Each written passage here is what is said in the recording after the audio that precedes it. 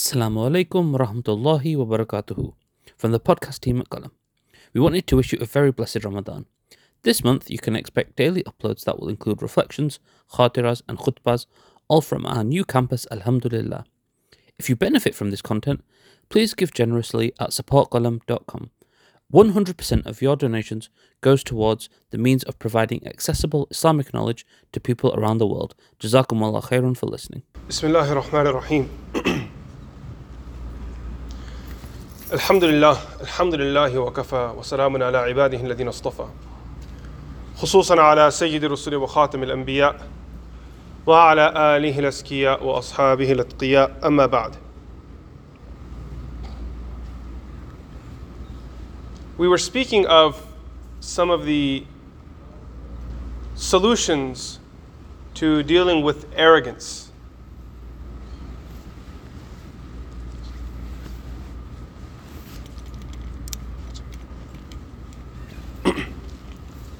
We were speaking of some of the solutions to arrogance. One of the things the ulama highlight is to deal with arrogance, and this is also very effective in preventing it from the get-go, from the beginning, is spending time to internalize the greatness of Allah subhanahu wa ta'ala. Always remembering that everything that you have in your life is from Allah subhanahu wa ta'ala.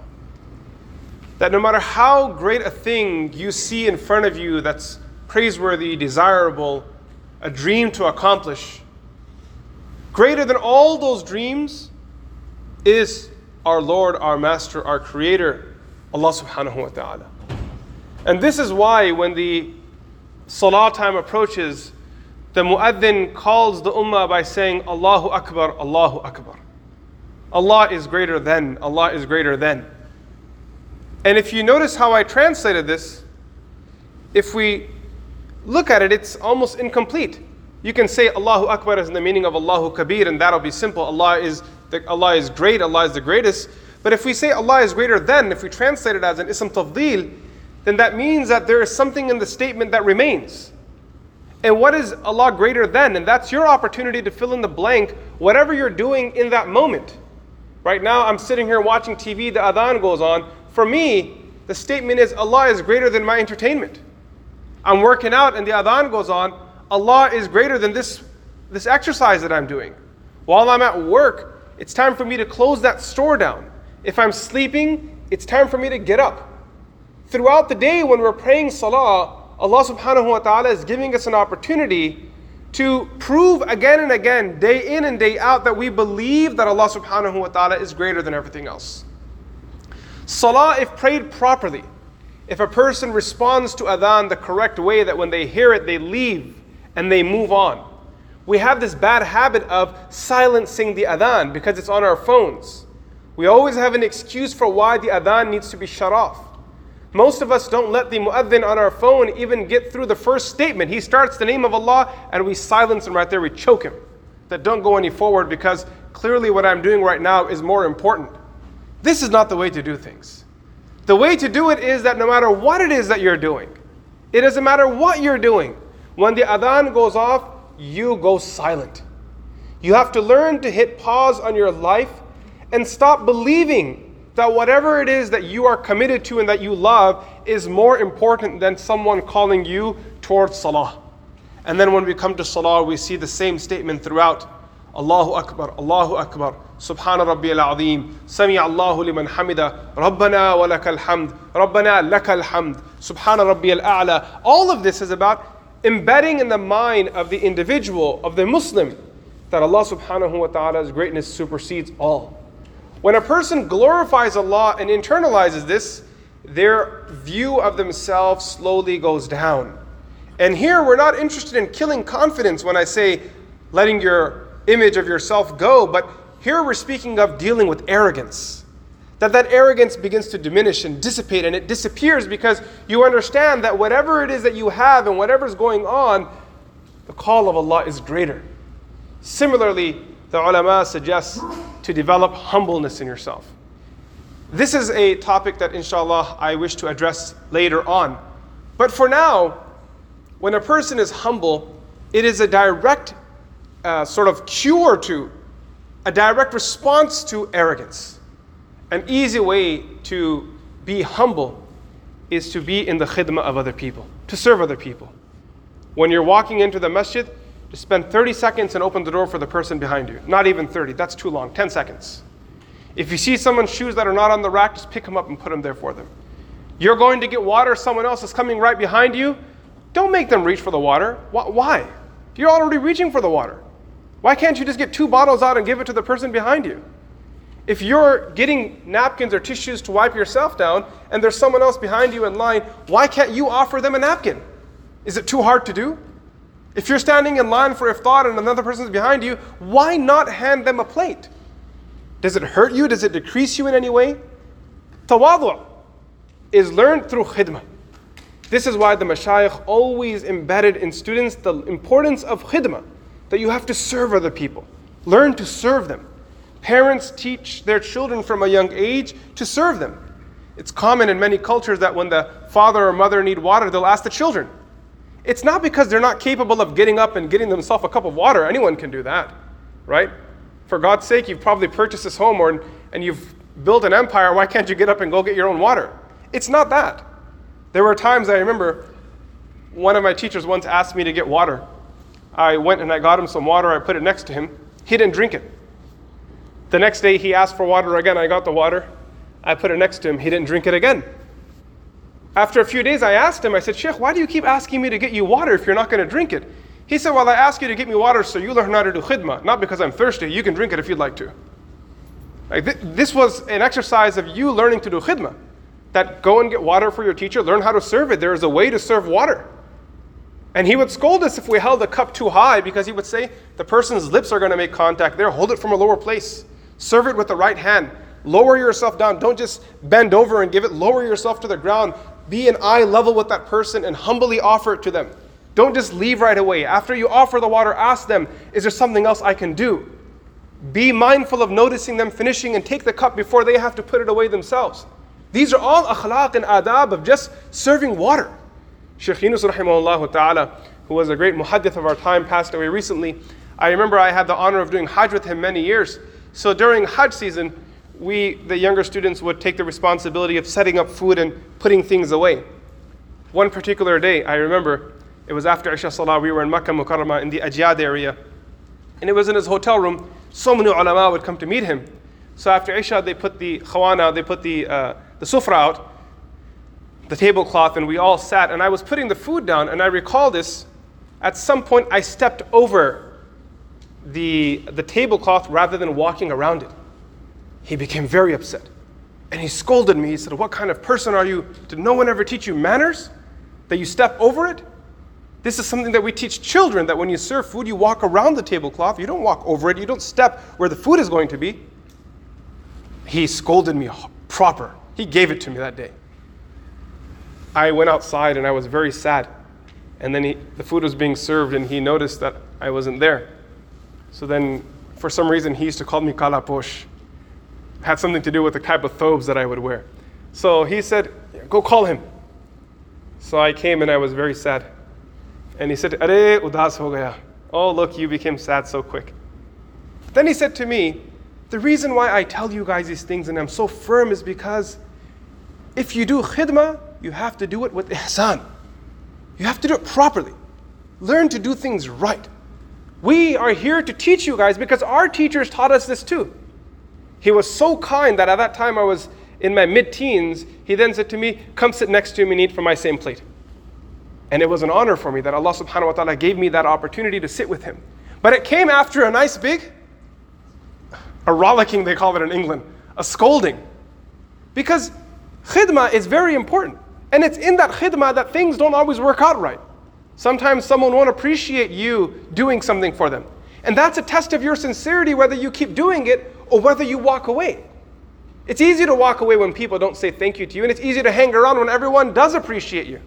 But your moment of sincerity is tested, and your arrogance is checked. Your ego is put away in your back pocket when you keep doing it anyway. I'll share one more example. When we were students in madrasa, we were in the final years of our studies, and the students in the final year had a responsibility of, kind of making sure the toilets were clean, the showers were clean. There were hundreds of students. We had almost 500-600 students in boarding, so it was a very busy place. In that final year of our studies, we also had the responsibility of preparing for class, like everyone else. And not just any class, we were doing all 6 Sihah Sitta, all 6 collections of hadith. So there was a lot of reading involved. So a few students went to one of our teachers and said, Sheikh, is it possible that we pull some money together as classmates and we hire a janitor to do the cleaning so we can dedicate more time to reading? We have a lot of studying to do and a lot of preparation. May Allah reward the Sheikh, rahimahullah. He said to us that, you think the madrasa doesn't have the budget for a janitor? Of course we have the budget. But we do this so you learn to be humble. And no matter how busy your life gets when you're serving the ummah, you don't forget about khidmah, because this is where people are made. Shaykh Mutawalli al-Sha'rawi, someone once told me an incident of him, that there was a dars that he had. He was a famous scholar and mufassir of the Quran, very well known among students of knowledge. He once had a dars and the whole masjid was packed and full. That's how his durus were, wall to wall. People would gather from everywhere to listen to him. So when he arrived at the dars, he peeked inside the masjid, saw a big crowd, and he didn't go into the masjid. He went somewhere else. Everyone's waiting. Where's the sheikh? Where's the sheikh? Why is he not here? So someone went to go look for him. He went to the bathrooms and he saw Sheikh Sha'rawi on the ground scrubbing the toilets. So he said to Sheikh, what are you doing here? The majma is waiting for you. The gathering is waiting in the masjid. And he said, when I saw the crowd, arrogance entered into my heart. And this is where arrogance is cleaned. You remind yourself of what you're supposed to be doing, khidmah of people. I would do khidmah of them if I'm teaching, and this what I'm here doing is also khidmah. It's changing your mindset. Being a leader, being in a prominent position does not make you superior to people. Rather, Rasulullah sallallahu alayhi wa sallam teaches us, Sayyidul Qawm Khadimuhum. The leader of the people in reality is he's their servant. That's his job.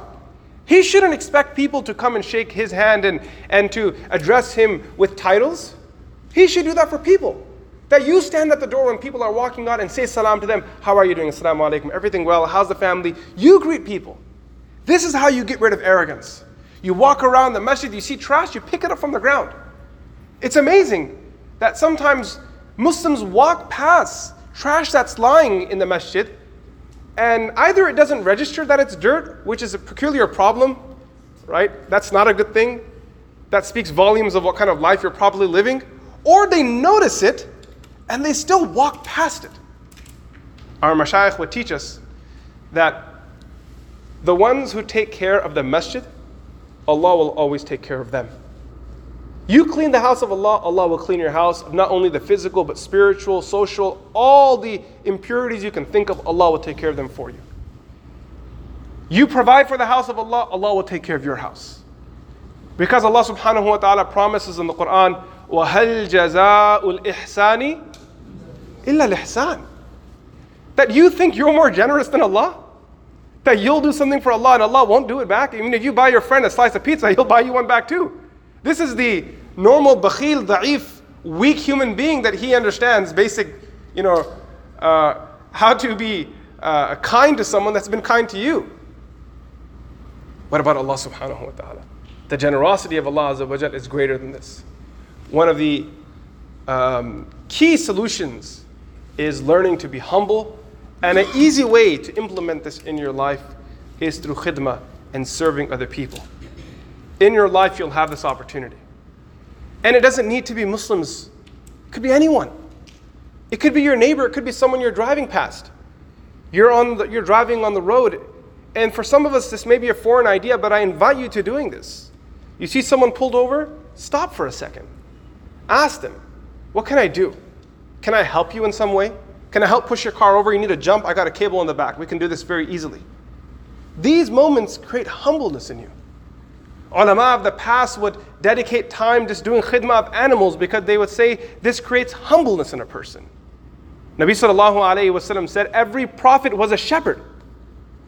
Every prophet, Rasulullah sallallahu alayhi wasallam, he said they were shepherds doing khidmah of animals. Someone asked Umar bin Khattab radiallahu anh, how did you become such a great leader? Umar radiallahu anh responded by saying that al-ibil, it was the camels. Before, when I was young, before even becoming Muslim, his father used to send him to graze animals. He would look after camels. That's why pets are important even in your own tarbiyah, if that's your cup of tea. Not my cup of tea, but for those of you that are into animals and pets, that's your cup of tea. That'll help you. He said, when he was young, kuntu ar'a ibn al-Khattab. I used to graze the camels of my father, Khattab. وَكَانَ رَجُلًا فَضًّا غَلِيظًا. My father was a very harsh and rough man. يُتْعِبُنِي إِذَا عَمِلْتُ وَيَضْرِبُنِي إِذَا قَصَّرْتُ. That when I would work, he would exhaust me, make me work extra hard. يُتْعِبُني, make me tired. And if I fell short of my task, what would he then do? يَضْرِبُنِي إِذَا قَصَّرْتُ. He would give me a beating or two as well. That was my father. He said it was through looking after camels that I learned patience. I learned siyasa. I learned that I couldn't treat all animals the same. Otherwise, the unique animals that needed special attention would die and I would lose out. So I had to focus on them individually, but I couldn't just focus on them as individuals, because if I focused too much on the individual animals, I wouldn't take care of them as a group. So I had to create a balance between managing the animals individually and then managing them as a group. By the way, this statement of Umar radiallahu anh has been the most profound lesson that I have learned in parenting. This one lesson. Because if you internalize that lesson and you really pay attention, you will learn what tarbiyah means. That you have to focus on the individual at times where you get to know everyone, but at the same time you have to treat them as a jama'ah, as a group. It goes with teaching, goes with parenting, goes with everything. And Umar radiallahu anh, his humbleness was manifested. He was not an arrogant person. When he entered into Quds, may Allah subhanahu wa ta'ala preserve Quds and give salama to those living there and protect the masjid. You guys are all familiar with what's happened this past few days. Such a sad state. May Allah subhanahu wa ta'ala give hidayah to the zalim or destroy them. May Allah give hidayah to the zalim. Ameen. And if He does not give hidayah to them, Ya Allah, give them their response they deserve in the dunya and in the akhirah. In Ramadan, in the masjid, while people are worshipping, this kind of stuff. No khawf of Allah, brazen bullying. May Allah subhanahu wa ta'ala guide and protect and reward those that are patient.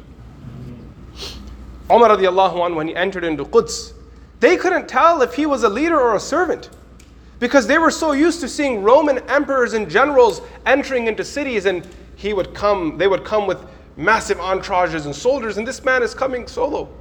Just a humble, simple person. When Umar radiallahu anh came to Sham, he went to visit Abu Ubaidah ibn Jarrah radiallahu anh, who was the leader of the people of Sham, appointed by Umar radiallahu anh. When he became Khalifa, one of the first things he did was, he appointed Abu Ubaidah ibn Jarrah radiallahu anh as the leader. He went there, and Umar radiallahu anh noticed, because they were in Sham, big city. These were Bedouins that were from Arabia, now they're living in New York. So they're all suited up and they're all walking dapper. So Umar radiallahu anh laughed and said, since when have Bedouins started dressing like this? Look at these guys, they're all wearing robes. These guys are Bedouins. You're supposed to be wearing Bedouin clothes, not robes. So then he finally made it to the house. He said to the people, take me to Abu Ubaidah's house. Where is the person who I appointed? I want to see his living standards. He was very strict. He went himself. When he entered, he looked around everywhere. All the furniture and everything. Then he looked at Abu Ubaidah head to toe and said to him, there was no furniture, he was wearing tattered garments. And Umar radiallahu anh said, Abu Ubaidah, everything changed after Sham but you. You didn't change. Nabi sallallahu alayhi wa sallam was truthful when he said, وَأَمِينُ هَذِهِ الْأُمَّةِ Abu Ubaidah ibn Jarrah. That Abu Ubaidah is a trustworthy, he is the Ameen of this ummah. You didn't change. Wealth didn't change you. You're still wearing the same tattered garments, living in the same simplicity. This humbleness must be adopted. It'll help you deal with arrogance. Look for opportunities to serve other people and deal with arrogance as soon as you can before it outgrows you and becomes very difficult to tackle. We pray that Allah subhanahu wa ta'ala protects and guides us all. Wa sallallahu ta'ala ala Sayyidina Muhammad. Allahumma la tu'akhidna bima yaquluna anna. This is a dua that we want to say. Ya Allah, do not hold us accountable for what they say about us. Because people will always pray you and have thoughts of you. Oh Allah, make us humble in our eyes and great in the eyes of others.